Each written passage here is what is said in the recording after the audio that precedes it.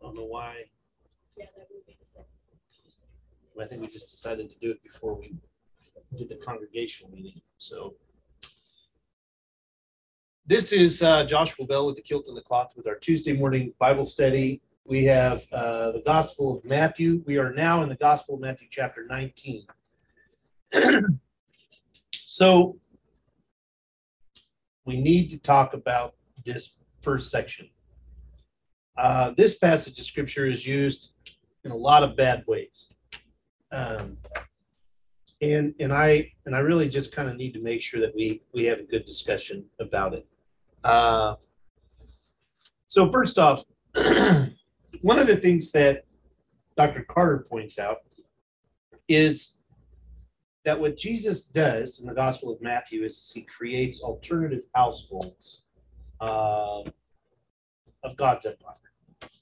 At the time, you have a different understanding of how do I say this? The idea of man and woman was not something they thought of. They did think of it as a legal document, but it was more of a land ownership thing. I mean, even the name for women is kind of like earth in Hebrew, for example. So to talk about divorce in 20th century language is not appropriate. Let's put it that way. Or even 19th century understanding of divorce. Because in the Jewish world, in the Torah, in order for one to be divorced, for example, all the man had to do, as I said that, is he had to proclaim it publicly 3 times. You are no longer my wife. You are no longer my wife. You're no longer my wife. That's it. As long as he was in a public place, she was then cast aside and then treated as a basically kind of like a harlot from that point on. He didn't have to have a reason. If a woman wanted to divorce her husband, there had to be adultery, or there had to be some. Well, I mean, this is that there had to be a sense of he had to have been sleeping with another man's wife, and she had to have found out about it. Not him sleeping with just anyone. It had to be somebody else's property. So it was an interesting problem. So in the Roman Empire, there was more of an understanding of relationships there. They could have many. They could still have multiple. Yeah, and they definitely could have multiple wives, and they were encouraged to, because the more wives that you can have, the bigger the empire of Israel will become. However, Rome just thought it was great because the more of them that you produce, the more workers we have at a lower cost. So even though the infant mortality rate was so high, it was not a problem for them to be married to multiple people. So again, another problem that we face sociologically with this idea of one man, one woman. And it was not a contract-based marriage like we have in the United States. The whole idea of the ceremony of marriage, for example, really was created in about the 18th century. I mean, I have no qualms saying this to you. This idea of being able to be married for love is an 18th century concept. Nobody did that at all. The idea of the wedding ceremony being biblical, completely not true at all. Actually, biblically, marriage was, like I said, was a property exchange in the Hebrew Bible. People did it because it was out of obligation. But in the New Testament, one of the struggles that we have is that Jesus only talks about the church being his bride, like that's his language. And Paul is completely adamantly opposed to being married because human beings cannot express the love that God has for each other. It's just impossible. I can't express the love of God that God has for me to someone else, according to Paul. So the whole idea of 1 Corinthians chapter 13 is being the definition of love. Well, he's saying, here's why this is hard. This is why it's almost impossible for human beings to do it. Because love is patient and kind. Name one relationship that happens all the time. You have to be a slave, doulos, to one another. You can't physically do that. Like, it's so Paul struggles with this idea of marriage. And the only reason I'm bringing up Paul is because Paul was written before the Gospel of Matthew. So Matthew's readers would have known about the letters of Paul. And so marriage, obviously, from an anthropological lens, is something that they're discussing in the church at this time. What does marriage mean? How does it work? And Matthew does not give us any answers. He just says what it's not, starting in chapter 19. And he starts off right off the bat about teaching about divorce. Go ahead. If the woman divorced the man. Yeah, which was very rare. Very rare. Even the partner. So that it's called levirate marriage. So if she divorces the man, all of the property, he still keeps the property. So she's just still property, so she goes back to her parents. But I guess where it's headed at, there is no reason Right. to get a divorce for the woman. No, just for her own life. And the man probably just starts fighting. I mean, Right. he's just Yeah, and he could do that. Like for example, you don't do what I want you to do. exactly, and that's used all the way through. That's a power struggle thing. Like the word rape is not mentioned in the Hebrew Bible. We don't have that word in Hebrew. So like if a woman was being abused physically or sexually or anything to that nature, that's on her. That's her problem. And so this is becoming a problem in the first century, by the way. All of a sudden, the first century is like, now wait a minute. If Paul tells us that we're supposed to express God's love in such a way that we take care of God's creation, that means that we should not be harming God's creation. And how do we do that in a relationship that has always been created, as Pam used, power? There's a power dynamic that is being shifted here. So this passage is huge. This is a really big deal. And it's not something that we want to just kind of, divorce is bad. No. I've been in this long enough to know that there are times that people should never have gotten married in the first place. And the eyes of God, Paul is very clear that if you're going to get married, that it's impossible to live with the love that God has for us. But if you do get married, he says, if you do, you strive for those things every single day. you have to. That's right. If you have to get married because you love each other, if you do, then that's your goal. And your goal is to share that love with one another until your last breath. He doesn't say because you love each other. He says if you're going to sin. That's right. If you're going to sin against God, now you get married. That's right. Thank you. So since you're going to get married, let's not have you sin before God. It's because of love. That's right. Yeah, it's because he doesn't. Again, there's no love there, right? Like it's just. But if you're going to get married so that you refuse to sin before God, then let's do that. So this passage is much more important for us, and it's important for us to recognize that the Pharisees are using this as another trap for Jesus, because in Leviticus and Deuteronomy, it's very clear how you can get divorced. In the first century, the Pharisees are challenging Jesus. That's their whole role in Matthew, to challenge Jesus to show how Torah doesn't work. Does that make sense? Sorry, it was a long discussion, but I don't ever want to avoid this discussion ever. Okay, so if marriage was the loveless thing in these days, that kind of changes the meaning of Jesus referring to the church as a bride. Well, 100%.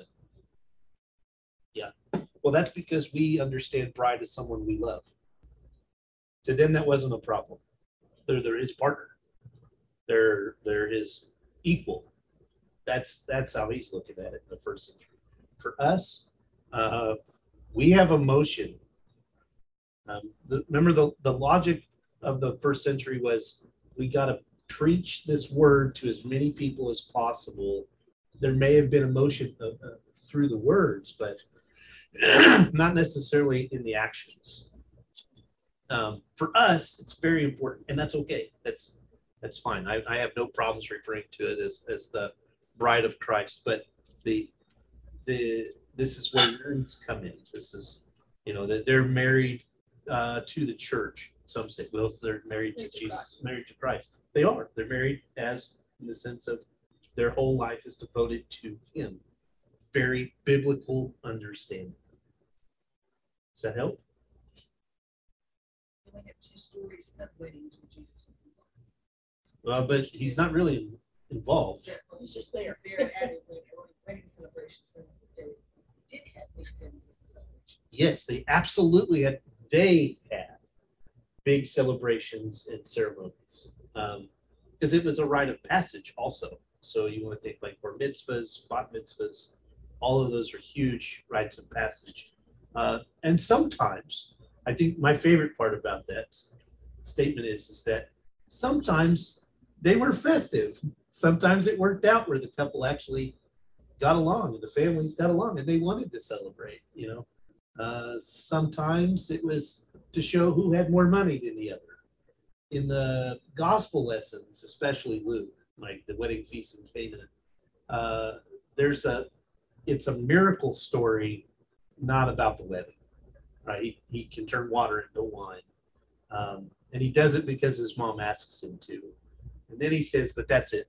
Like thanks, Mom. I'll do this here, but after that, I have to do what God has asked me to do." So there's a transitional story there, but not. And it's easy for us to do it, and it's okay to do it that way. But anthropologically, the struggle that we have with separating those things is the understanding of the 19th and 20th century understanding of weddings. They did not have that.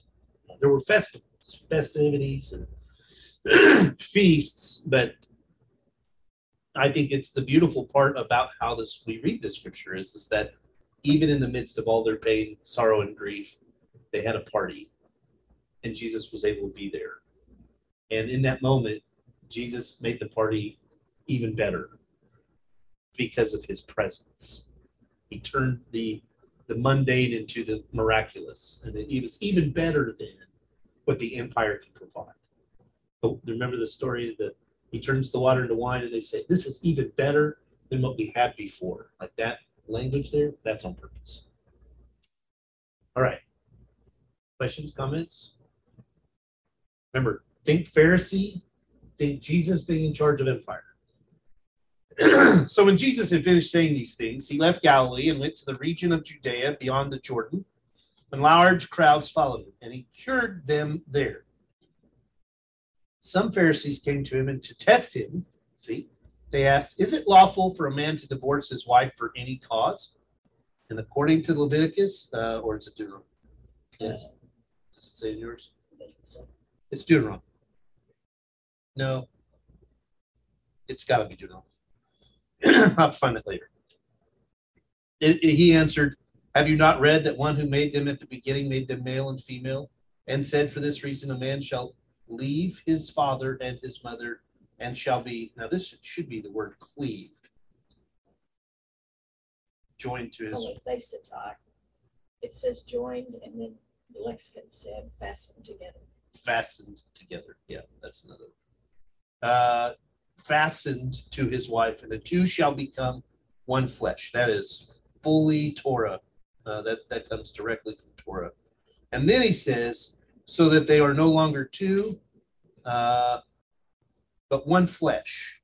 Therefore, what God has joined together, let no human separate, or as we say in the wedding, let nothing come asunder, or let no man put asunder. Then they said to him, why then did Moses command us to give a certificate of dismissal and to divorce her? See how the Pharisees are tripping them up with the law thing? He said, and notice that they used Moses, not them. The priests are on the road, Leviticus and Deuteronomy, in the name of Moses. He said to them, it was because you were so hard-hearted that Moses allowed you to divorce your wives. But from the beginning, it was not so. And I say to you, whoever divorces his wife except for unchastity and marries another commits adultery. His disciples said to him, if such is the case of a man with his wife, it is better not to marry. Ding, ding, ding, ding. But he said to them, not everyone can accept this teaching, but only to those whom it is given. For there are eunuchs who have been born so from birth, and there are eunuchs who have been made by eunuchs by others. And there are eunuchs who have made themselves eunuchs for the sake of the kingdom of heaven. Let anyone accept this. Let anyone who accept this who can. That's a huge, huge deal with the eunuchs. He said people that chose voluntary celibacy were better. Did you catch that? This is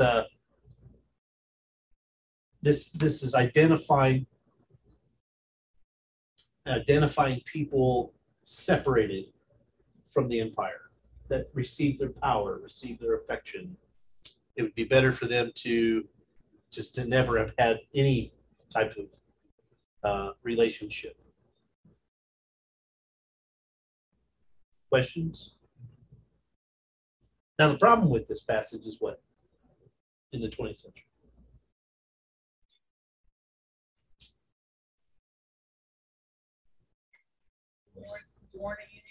Born a eunuch. Today's divorce very easy. Sorry, babe. We don't consider that a person who remarries commits adultery, or maybe we do, but they don't do it anyway. Some churches do. Some churches say that if you get remarried after being divorced, you're committing adultery and therefore it's a sin, which is what he said. So it's the literal translation, not. And then they took out all the other stuff we just talked about for 1520. It says because of the kingdom of heaven. One of the reasons is that stating that you're doing it because of heaven, not that heaven's causing it. Yeah, it's not possible. If you just have it by itself, I think you can read it either way. Mm-hmm. But I think what they're saying is that they're doing it because of their devotion to God. Right. I'm trying to make sure I don't take you down a rabbit trail. I would think eunuchs who were either born or made that way by men couldn't have gone into the temple because they were not holy. It's a good statement. What's their statement? If you were born eunuch or made that way by men, you couldn't have gone to the temple because you weren't whole. You weren't a whole man. So there's a difference between eunuch and celibacy. Right. Right, but it says eunuch, it doesn't say celibacy. But then he says at the end, those who have made themselves eunuchs. Yeah, I have no idea what that means. I think it would be physically impossible. That's right. Dr. Carter says that phrase is those that have chosen celibacy. Okay. So there's a pocket of people in the first century, again, that we're not, this is the rabbit trail I'm trying to be careful Like of. the Essenes. Yes, like the Essenes, and they're Nazarites. Nazarites have separated themselves from the community. They've chosen a life of celibacy. They live purely on it looks like, it sounds like John the Baptist. So The word eunuch in here we get from the Greek because it's eunuchs. So it's the word eunuch comes from the Greek. Shouldn't that be what? I know it's not, but shouldn't that be what the Pharisees are also? I mean, I know there's two different roads they're taking there, but shouldn't they be so devoted to God that they could, yeah. Well, this is the extreme counter argument that Jesus is making to the people that are trying to test him. You know, you have chosen this life as a Pharisee. The people may have thought about you as being somebody, but you are a Pharisee, and your life is so confused that you would rather focus in on tests than your devotion to God, which would then make sense why you have the eunuch in the discussion. If they choose to make themselves this way, that's a pretty big commitment, according to them in the first century. Very carnal, visceral lifestyle. There's another problem to this. What is the most important thing about the Jewish culture is that they continue to propagate. At some point, Abraham's going to have more ancestors than the stars in the sky and the sands of the sea. Descendants. So we got to have descendants. So if we're choosing not to do this, well, you better have a good reason. And if you're going to get divorced, here's the things. Now, divorce is more. It's giving them, not us. It's giving them language to protect those that are without power. This is your get out of jail moment. It's supposed to be empowering, not suffocating. That I think that we did in the 20th century. It was supposed to say, women, if you can get out of this, you guys can get out of this. You don't have to play this game. And here's your proof. The committing adultery thing. This is the language that they would use directly found in Deuteronomy. 24. So the adultery thing. This is the language that they would hear and they would recognize. The problem with it again is this adultery's definition has always kind of been the same, with the exception of the intent. Right? In the first century, a man could sleep with anyone he wanted to. If he slept with another man's wife, that's considered adultery. If a woman did that, she's an adulteress. And what they do is they call her a prostitute. If she's been married more than one time, she's a harlot. That's I don't want to be graphic, but that's really what's happening. This is all very wrong. This is all, yeah, and he's twisting it. You're trying to test us with our own law. Well, let me show you how that law works in your face. You're a Pharisee, and you yourselves have multiple wives. There's no way that you can say that you do all of this stuff. And I love the fact that he brings up the certificate. We have no proof that they actually handed out pieces of paper. This paper was expensive, but whatever. And I couldn't write either. Let's not forget that part. I have paper. I have a paper. Well, Even in the first century, they couldn't. that's right. That's right. Right. So. Right. The only ones that handed out paper, Rome. Yeah, at least, yeah, that dude. The birth certificate is biblion, by the way. Biblion. So how would that work? Why did that The translate to lexicon said certificate? scroll. Yeah, I was going to say scroll would work there, but Yeah. certificate. That is a god awful translation. That mean that it's Yeah. It's not likely. Yeah. Yeah, it could have been. I mean, the language leads to that, but it doesn't. There's a moment there where we think it happened, but not necessarily all the time. I went to the public square and said that they so many witnesses and they hear. Just had to have a witness. You didn't have to have two like a did. Right. Or a court. Yeah, you could literally say it at lunch. Like it was really that loose. In casual conversation. Yes. Yeah. Yes. And I think By that's the way. yeah, literally. And I think that's also what's happening here is to say, look, you can't do that anymore. Like this, there's got to be reasons for that. So. And the dog was so well trained in the conversation. She said, "That's a good bit." And the dog didn't just in that sentence. Yeah. So. Yeah, that's it. 24:1 in Deuteronomy is, if a man marries a woman who becomes displeasing to him because he finds something indecent to her and he writes a certificate of divorce, gives it to her and sends her from his house, and then they talk about her becoming a wife for another man. She gets in a divorce and along with that. And the certificate of divorce, F.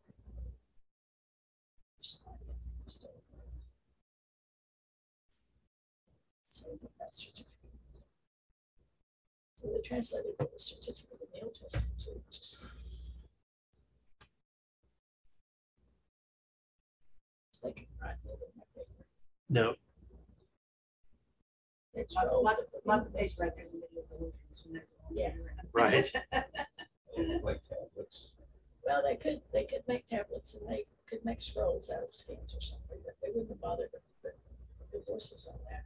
We had many wives anyway. I don't quite bother with divorcing one. They needed chalkboard. Yeah, yeah. I had 8. Now I Dry have erase. 7. Dry erase board. You know, men always could have multiple wives, but a wife never had multiple No, husbands. no, Yeah. no. I know. This is 24. You said that was Deuteronomy. 24:1. Oh, that's why. I was just checking something. When a man See the takes certificate there. Isha of earth, it happens. And she finds me. That's right after. I was just looking at it. Yeah, but it's still at the beginning of the verse. It's not. I was looking for certificate. Yeah, it's still in verse 1, I think. Yeah, it's still in verse 1. And he writes separate. Yeah, it's a certificate. That's weird. Yeah, it's in verse 1. So what they did is they translated the Hebrew into English and then they translated it into the Greek here place, which is why they're quoting Deuteronomy chapter 24, verse 1. Because Because it said it there too. it said there too. Interesting. So what's the Hebrew word? Separate. A certificate. Huh. It's a Okay. masculine noun. Okay. So other than trying to trip Jesus said, this doesn't change anything. Doesn't Because change they anything. They didn't really care about what went on. They just cared about trying to trip Jesus up. I guess They really Try to weren't figure concerned out about divorce. we have all of these things that Matthew's proposing. I'm just wondering why this was even in there. I think there's also this language of church and human. It means something to us today. But when Yeah. it was written, I don't see that it What if changed much. we flip it? So like Dr. Carter said, something to the effect of it gets to that part where when one and the other become one flesh, right? And let no one separate it. This language then becomes how the church is with God. If Matthew is establishing what the church is supposed to look at, and we literally call it the bride of Christ, then we have become one flesh, doing what God has asked us to do. So in the first century, that would have made sense. Back to that. This is completely unrelated. Think about the Holy Spirit message. Yes. I mean, Yes. This there's now part of that. right. So now if he's just saying, as humans, you've separated yourself from this, and you've separated yourself from the empire, or you are now becoming a part of God's church. You are part of the bride of Christ. Let no one separate them. And he's using their words to create a new understanding. And the only problem that we run into with that, and then Dr. Carter goes into great detail about how that works, but then he talks about that he has a whole 2 pages on the aspect of adultery. He says, and I just want to read just a little bit, for example. If you said that's where his goal is he's saying it's making the churches one. He says it's provoked much debate about the unchastity adultery line. He says it does not mean including adultery, forbidding divorce even in situations of adultery, or setting aside adultery in the sense of a parenthesis whereby adultery is not discussed by the verse. Some have suggested a reference to incest as defined in Leviticus chapter 18. While the word has wide meaning, the context here of marriage confirms the meaning of adultery. The acceptive sense is the most convincing. Divorce is not permitted except in situations of adultery, or to restate it, divorce is permitted in circumstances of infidelity. So Joseph, concern with adultery refers to the seventh commandment. Also difficult is the reference to remarriage. And then he goes into this whole thing. If they marry another, then he says it's not the same as the way we've translated it. I'm just summarizing.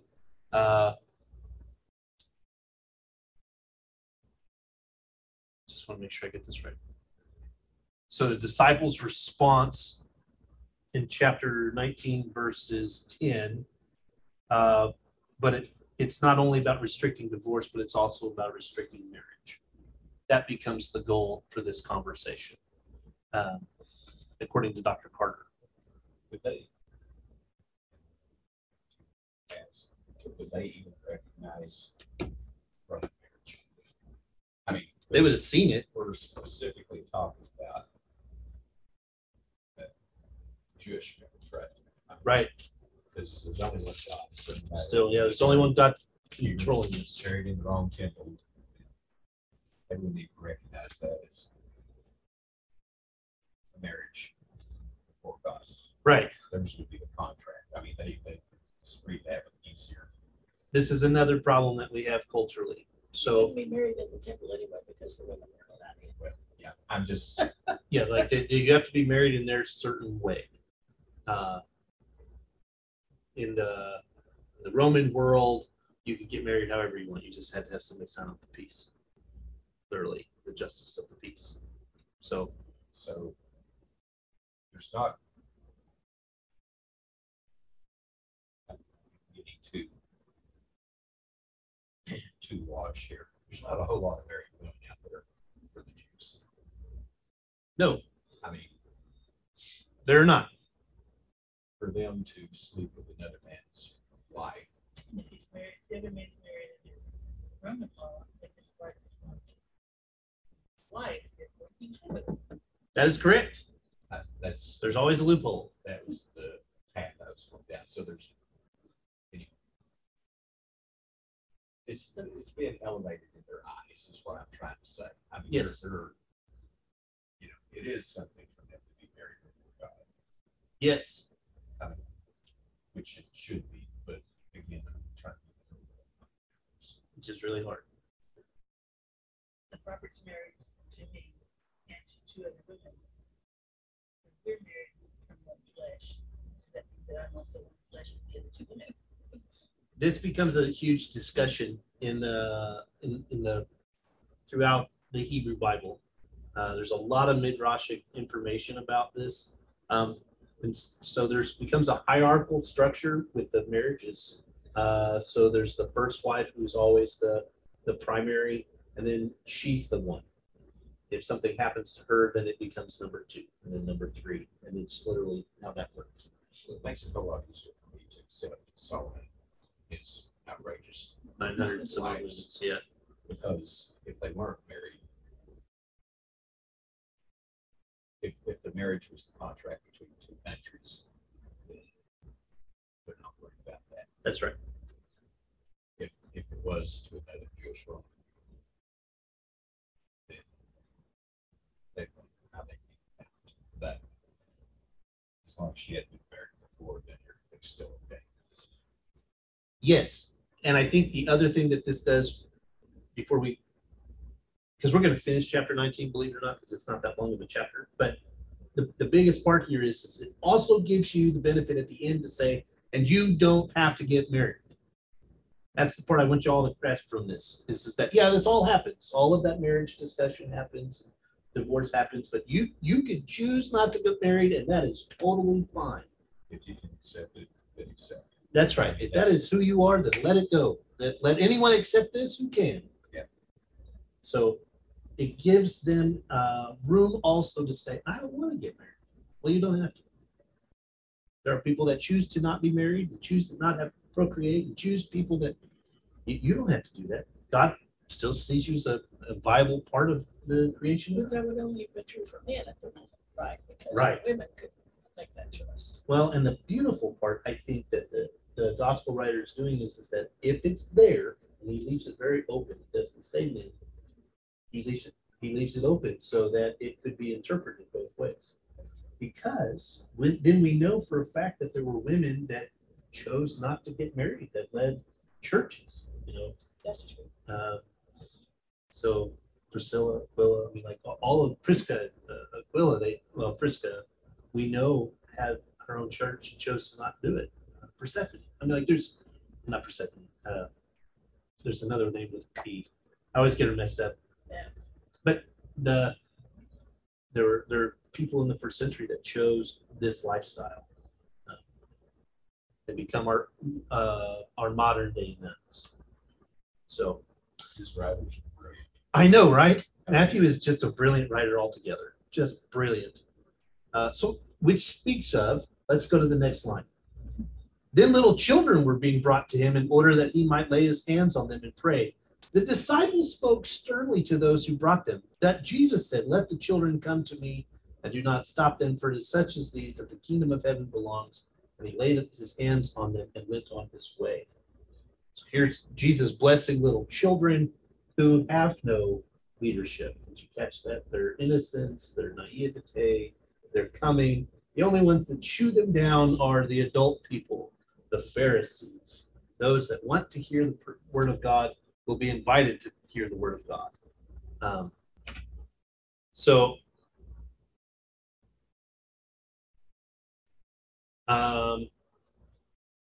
Then someone came to him and said, Teacher, what good deed must I do to have eternal life? Listen to that language. It went right into, Rabbi, what good deed must I do to have eternal life? And he said to them, why do you ask me about what is good? There is only one who is good. If you wish to enter into life, keep the commandments. He said to him, which ones? And this, I mean, it's 600. That's right. It was only 613. And Jesus said, you shall not murder. You shall not commit adultery. You shall not steal. You shall not bear false witness. Honor your father and mother. You see a theme going on here? You shall love your neighbor as yourself. The young man said to him, I have kept all these. What do I still lack? Jesus said to him, if you wish to be perfect. I love that. What is the translation? Complete. If you want to be complete. Nice. Go, sell your possessions and give the money to the poor, and you will have treasure in heaven. Then come follow me. When the young man heard this word, he went away grieving, for he had many possessions. Then he said to the disciples, truly, I tell you, it will be hard for a rich person to enter the kingdom of heaven. Again, I tell you, it is easier for a camel to go through the eye of a needle than for someone who is rich to enter the kingdom of God. When the disciples heard this, they were greatly astounded and said, then who can be saved? But Jesus looked at them and said, for mortals it is impossible, but for God all things are possible. Then Peter said in reply, look, we have left everything and followed you. What then will we have? Jesus said to them, truly I tell you, at the renewal of all things, when the Son of Man is seated on the throne of his glory, you will have followed me. You who have followed me will sit on 12 thrones, judging the 12 tribes of Israel. And everyone who has left houses or brothers or sisters, and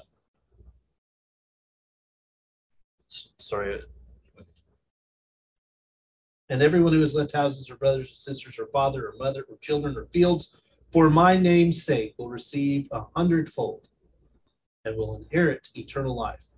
But many who are first will be last, and the last will be first. So he ends chapter 19, renewing all things. But their judging is not about domination. It's about being a participant that puts Jews and Gentiles together. Like this is a big deal. Yeah, I want to just stop there. Not stop the recording because we're going to keep going. It's really not that crazy, right? This is where we get the go sell all your possessions, come and follow me. A rich man doesn't enter the kingdom of heaven. There is a little bit of a nod here for those people that are that are hearing this. There really was a needle gate outside Jerusalem that was small. It wasn't very big. Camel would not have fit through there. That's on purpose. Um, it's kind of closed now. Like we know where it was. Everybody knew where it was, but you can't go through it anymore. Kind of like you can't go through the. That's right. We have too much money. Yeah, someone would say that. Yes, yes.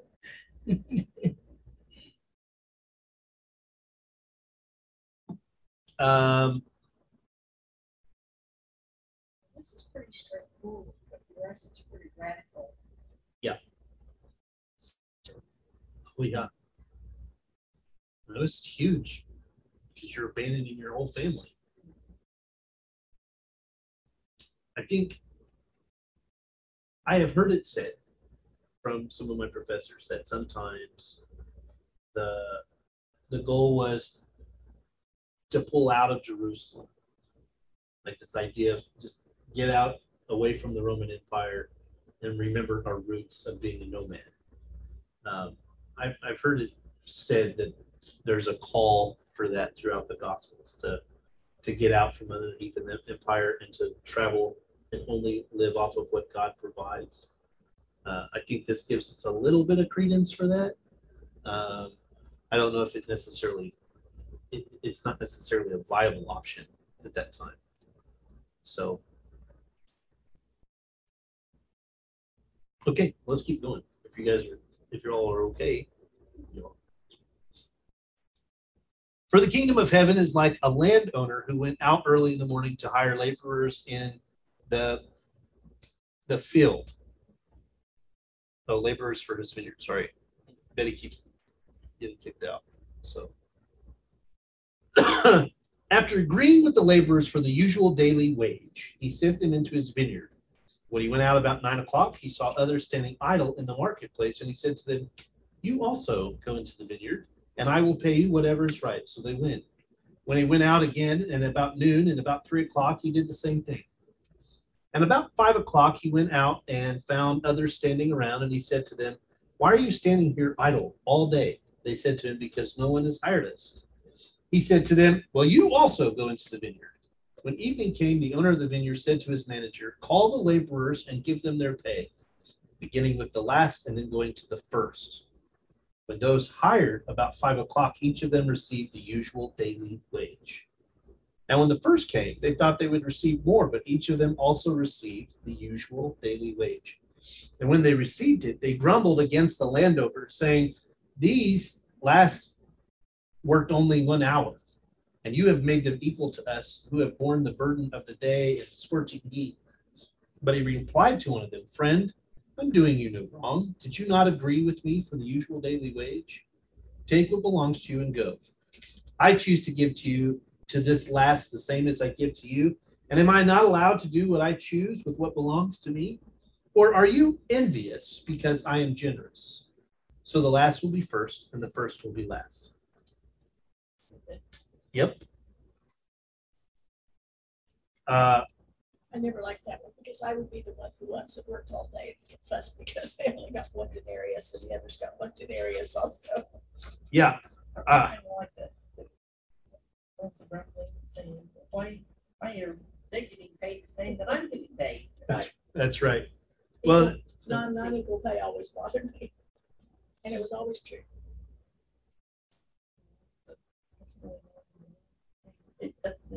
mm-hmm. And those people that were standing around idle at 12 and 3 and 5 obviously hadn't been there earlier because he would have hired them then. He would have done all at the same time. So obviously they stayed with Ben until noon or 5 or whatever. Mm-hmm.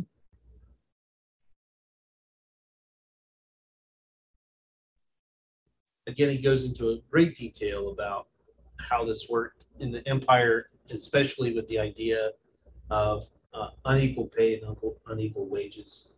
It's supposed to be as ludicrous to us as it was to them.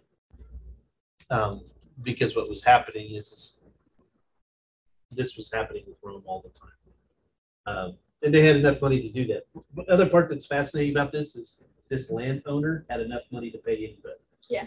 Right? And that he was paying them a Pay 'em day's all. wage. It was just a subsistence level, but he paid them all. He could do that. That's supposed to be, So who's the landowner supposed to be? don't know.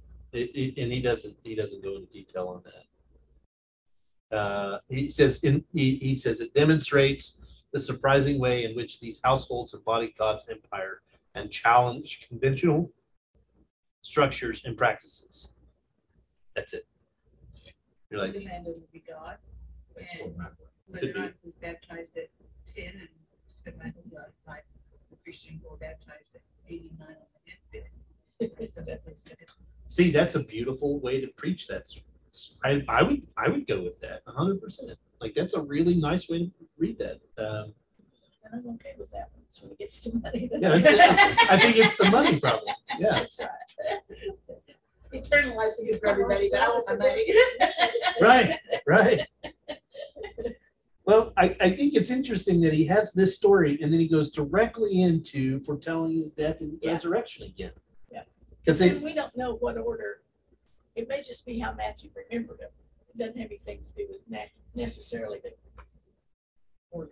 Yeah, there's not an how- order. what happened, yeah. Yeah, there's definitely and he says after this, It could be, we were just talking a while ago about divorce and marriage, and that brought up scriptures references to Canaan and the other, which weren't at the same place. If I'm writing this and I'm writing about one thing, it's like, oh yeah, and then there was this. Yeah. It Yeah. kind of goes along with it, and then may not have been I read remember that, back yeah. to back at the same time. It starts out though, 20, for the kingdom of heaven is like the landowner. yeah, is like it. So it's for everyone. That's you could definitely. I mean, like I said, these are really good ways to preach that, and I think this is a given. Right? Like this is the hope. I think the focus is so the last will be first and the first will be last. They're reiterating that point because he's going to do. I think he said something similar to that later on. But let's keep going because we're doing really good in time. While Jesus was going up to Jerusalem, he took the 12 disciples aside by themselves and said to them on the way, "See, we are going up to Jerusalem, and the Son of Man." Remember, this Matthew is focused in on Son of Man language, not Son of God. Son of God comes, the Gospel of John, and some Matthew and Luke, but not here. Will be handed over to the chief priests and scribes, and they will condemn him to death, and they will hand him over to the Gentiles to be mocked and flogged and crucified, and on the third day he will be raised. Then the mothers of sons of Zebedee came to him with her sons, and kneeling before him, she asked a favor of him, and he said to her, "What do you want?" She said to him, "Declare that these two sons of mine will sit, one at your right and one at your left." Now remember, in the Gospel of Luke, this is a different story. This is mom talking about it here. "Declare that these two sons of mine will sit, one at your right and one at your left in your kingdom." But Jesus answered, "You do not know what you are asking. Are you able to drink the cup about which I'm about to drink?" They said to him, "We are able." He said to them, "You will indeed drink my cup, but to sit at my right hand and at my left, this is not mine to grant, but it is for those whom it has been prepared by my Father." When the 10 heard it, they were angry with the two brothers, but Jesus called them to him and said, "You know that the rulers of the Gentiles lord it over them, and their great ones are tyrants over them. It will not be so among you, but whoever wishes to be great among you must be your servant, and whoever wishes to be first among you must be your slave." This should be doulos. It's Velos. Yeah, it's the That's what I wanted to hear you say. I knew it was in this place. Remember us talking about that last week. "Just as the Son of Man came not to be served, but to serve, and to give his life a ransom for many." And then I'm just going to finish chapter 20 just for the sake of continuity. "As they were leaving Jericho, a large crowd followed him. There were two blind men sitting by the roadside, and when they heard that Jesus was passing by, they shouted, 'Lord, have mercy on us, Son of David.' The crowd sternly ordered them to be quiet, but they shouted even more loudly, 'Have mercy on us, Lord, Son of David.' Jesus stood still and called them, saying, 'What do you want me to do for you?' They said to him, 'Lord, let our eyes be opened.' Moved with compassion, Jesus touched their eyes, and immediately they regained their sight and followed him." So this hierarchical structure is being brought up. Who gets to serve? Jesus is obviously saying, you really don't know what you're asking. It's a very human request. This is very different than the Gospel of Luke's story. But the end result is the same. Just who introduces it is different. It's interesting that in the Gospel of Luke, Jesus' mother's more involved, but in the Gospel of Matthew, she's not really brought up very much except the birth narrative. So, and the death. That's right. Yeah, she's up. Was she there? When they? I think you might be right. I don't know. It gets kind of blurry. She's pretty old. Yeah.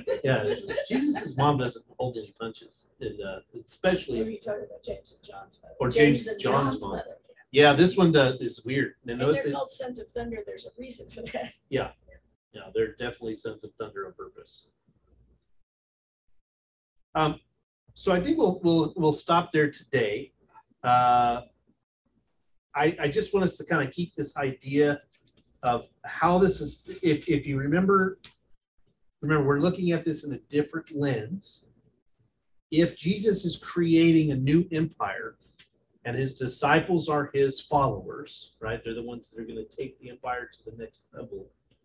It's as if he's giving them all the tools to lead, even to the point. Notice that James and John are the two people who want to sit at the right hand and the left hand of the throne. And the next story happens to be two blind men that need to be healed so that their eyes would be opened. That is not coincidence. You ever read the children's book, the Christmas Candle? And a rich man is on his way home, and he has a lantern with a candle, and the candle goes out. He stops at the chandler, something they call a person with a candle. He stops at the chandler. He says, "I need a candle." He says, "Oh, exactly what happened." Anyway, finally the chandler says, "What is it that you wish?" He says, "I wish for illumination." And so he gives him this candle, and when he leaves, he sees the poor, like his sister's face on the floor. He sees his brother's face and something else. He sees, and his whole life is transformed because of the illumination from the candle. That is a cool story. But that's a really good reference to what's happening here.